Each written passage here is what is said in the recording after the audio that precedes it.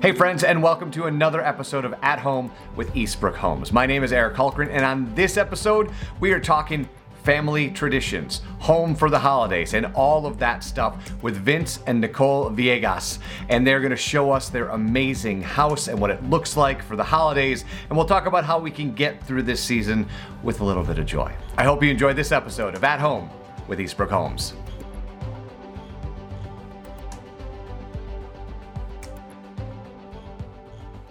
And as I said, my guests on this episode, Nicole and Vince, how are you guys?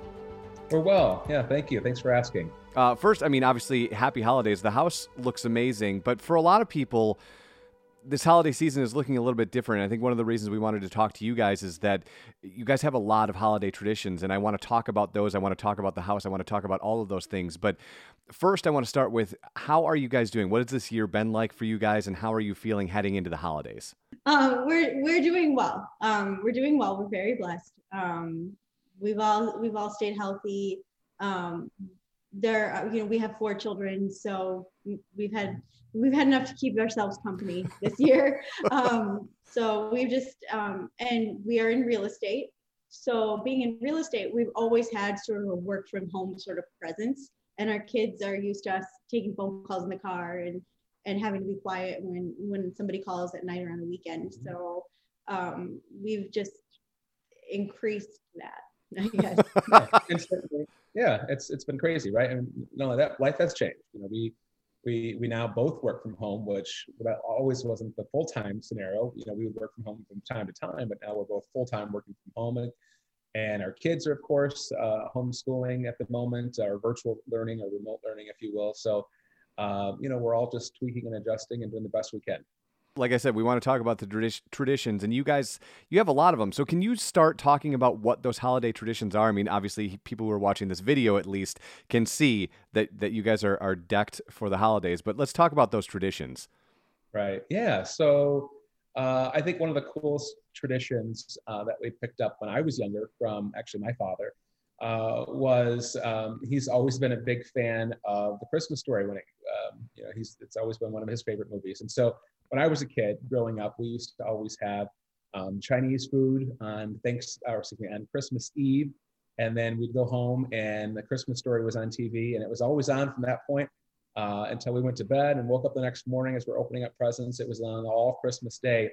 And we've continued that tradition with our kids as well. So that's been something that's been kind of fun and exciting, and something that we've been able to help bring into our family. And then also our Christmas stockings on our mantle. Those are some of our family heirlooms that have been passed down from generation to generation. For instance, mine was my great-great-grandfather's Christmas stocking. And then all the other stockings have been handmade by either my grandmother, my kid's great-grandmother, or my mom, my kid's grandmother.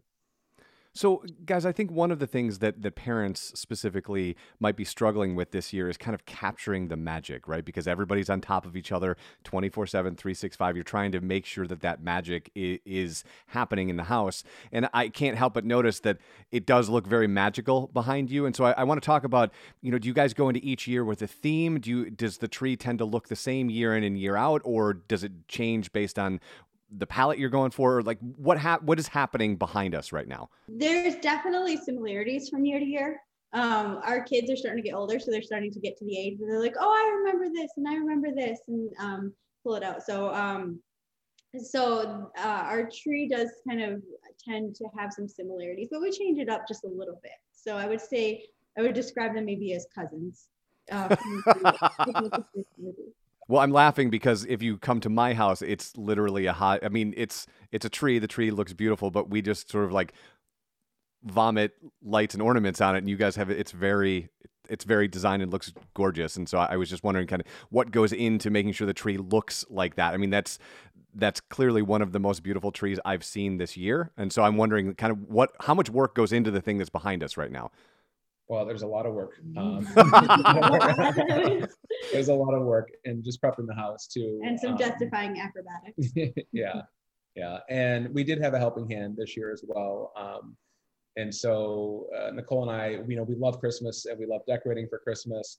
However, this year was a little bit of a different year. And with our kids doing virtual learning and being home, Nicole and the kids have been in Florida for a little bit of time now, since it's a little bit warmer there, doing some learning. And so we did call in some help this year to help get the Christmas tree up and get some of our decorations up. And that's been helpful as well. But I mean, even from just the amount of time spent shopping, there's still hours invested in shopping. And there are things that we carry from year to year in the tree, but a lot of times each year we do acquire new pieces for the tree. What does the outside look like, and kind of what was the design behind that?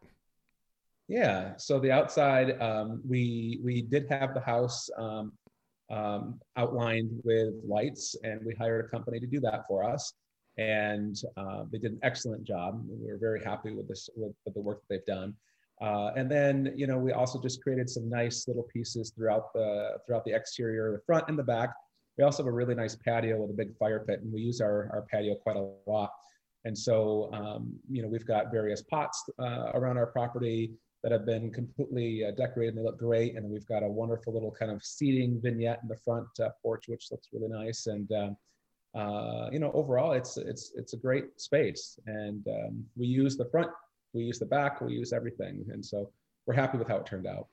That's awesome. And one of the things I've been exploring on this podcast is that use of space, right? Because a lot of people went into this year using their home in 2019 in a very different way than they're using it in 2020. And they might see things that they don't like, or find areas of the house that they didn't know they loved.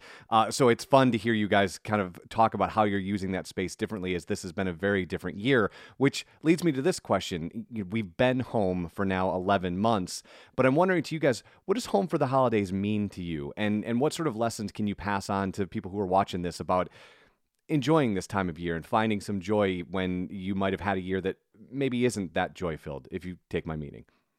It is hard. We have very demanding jobs, and there are 4 of them, and they have their own, their own things they're doing with school and activities. I think the most important thing is it doesn't have to be big. It doesn't have to be expensive. It doesn't have to be complicated. It can be as simple as making cookies. But if you guys are together and you're 100% focused on each other and on that moment, that's going to become a memory, and that will stick with you. So make time on a regular basis to do that, to put the phones away, put the iPads away, turn off the games, and just be together for that moment. And it doesn't matter what you do. It doesn't matter if you're taking a walk for 20 minutes, and it doesn't matter, like I said, if you're making cookies or if you're doing something more complex and expensive. Just focus. Nicole, Vince obviously said you had been in Florida with the kids for a little bit. Have you sort of cracked the code? One of the things that I know that we struggle with here in this house is trying, not only in our, you guys have a job that extends 24/7, and it's probably hard to find those breaks, or at least build those in. So adults, we're all struggling with that. But the one thing that I'd love to get your perspective on is, how do you find those times to kind of make that break for the kids, right? So they start their day virtually, they go virtual 6, 7, 8 hours a day. And then what do they want to do? Like you said, they want to jump on the games, they want to jump on the iPads. And I'm wondering if you kind of crack the code on the way in which you make that game time, like board game time or baking time or going for a walk or whatever, just part of what happens in the household, so that they know it's coming and they're excited about it happening. For me in particular, like I get up around 5 every morning. I get up really early so that I can do what I need to do before anyone gets up. I usually am on my email for about an hour and a half and then get dressed. And that kicks a lot of that time out of the way because at 5:30 in the morning, no one's answering your emails back. So you can get a lot done.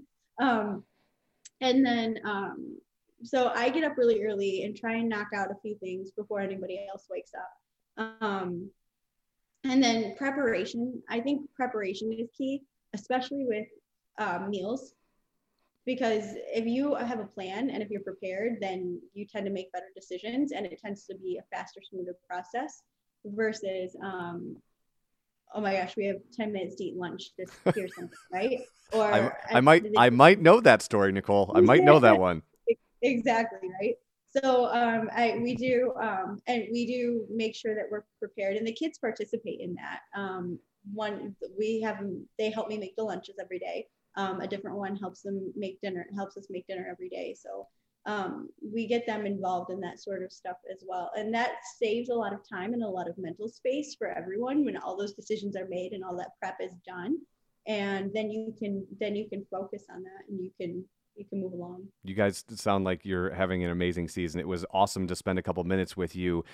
Vince and Nicole, I wish you guys the happiest of holidays and hope you enjoy the rest of this season. And I think I say this not only for yourself and myself and anyone who might be catching this. Cannot wait till 2021, my friends. We hear you. Have a great day. We'll talk to you guys soon. Thank you so much. Thank you. You too.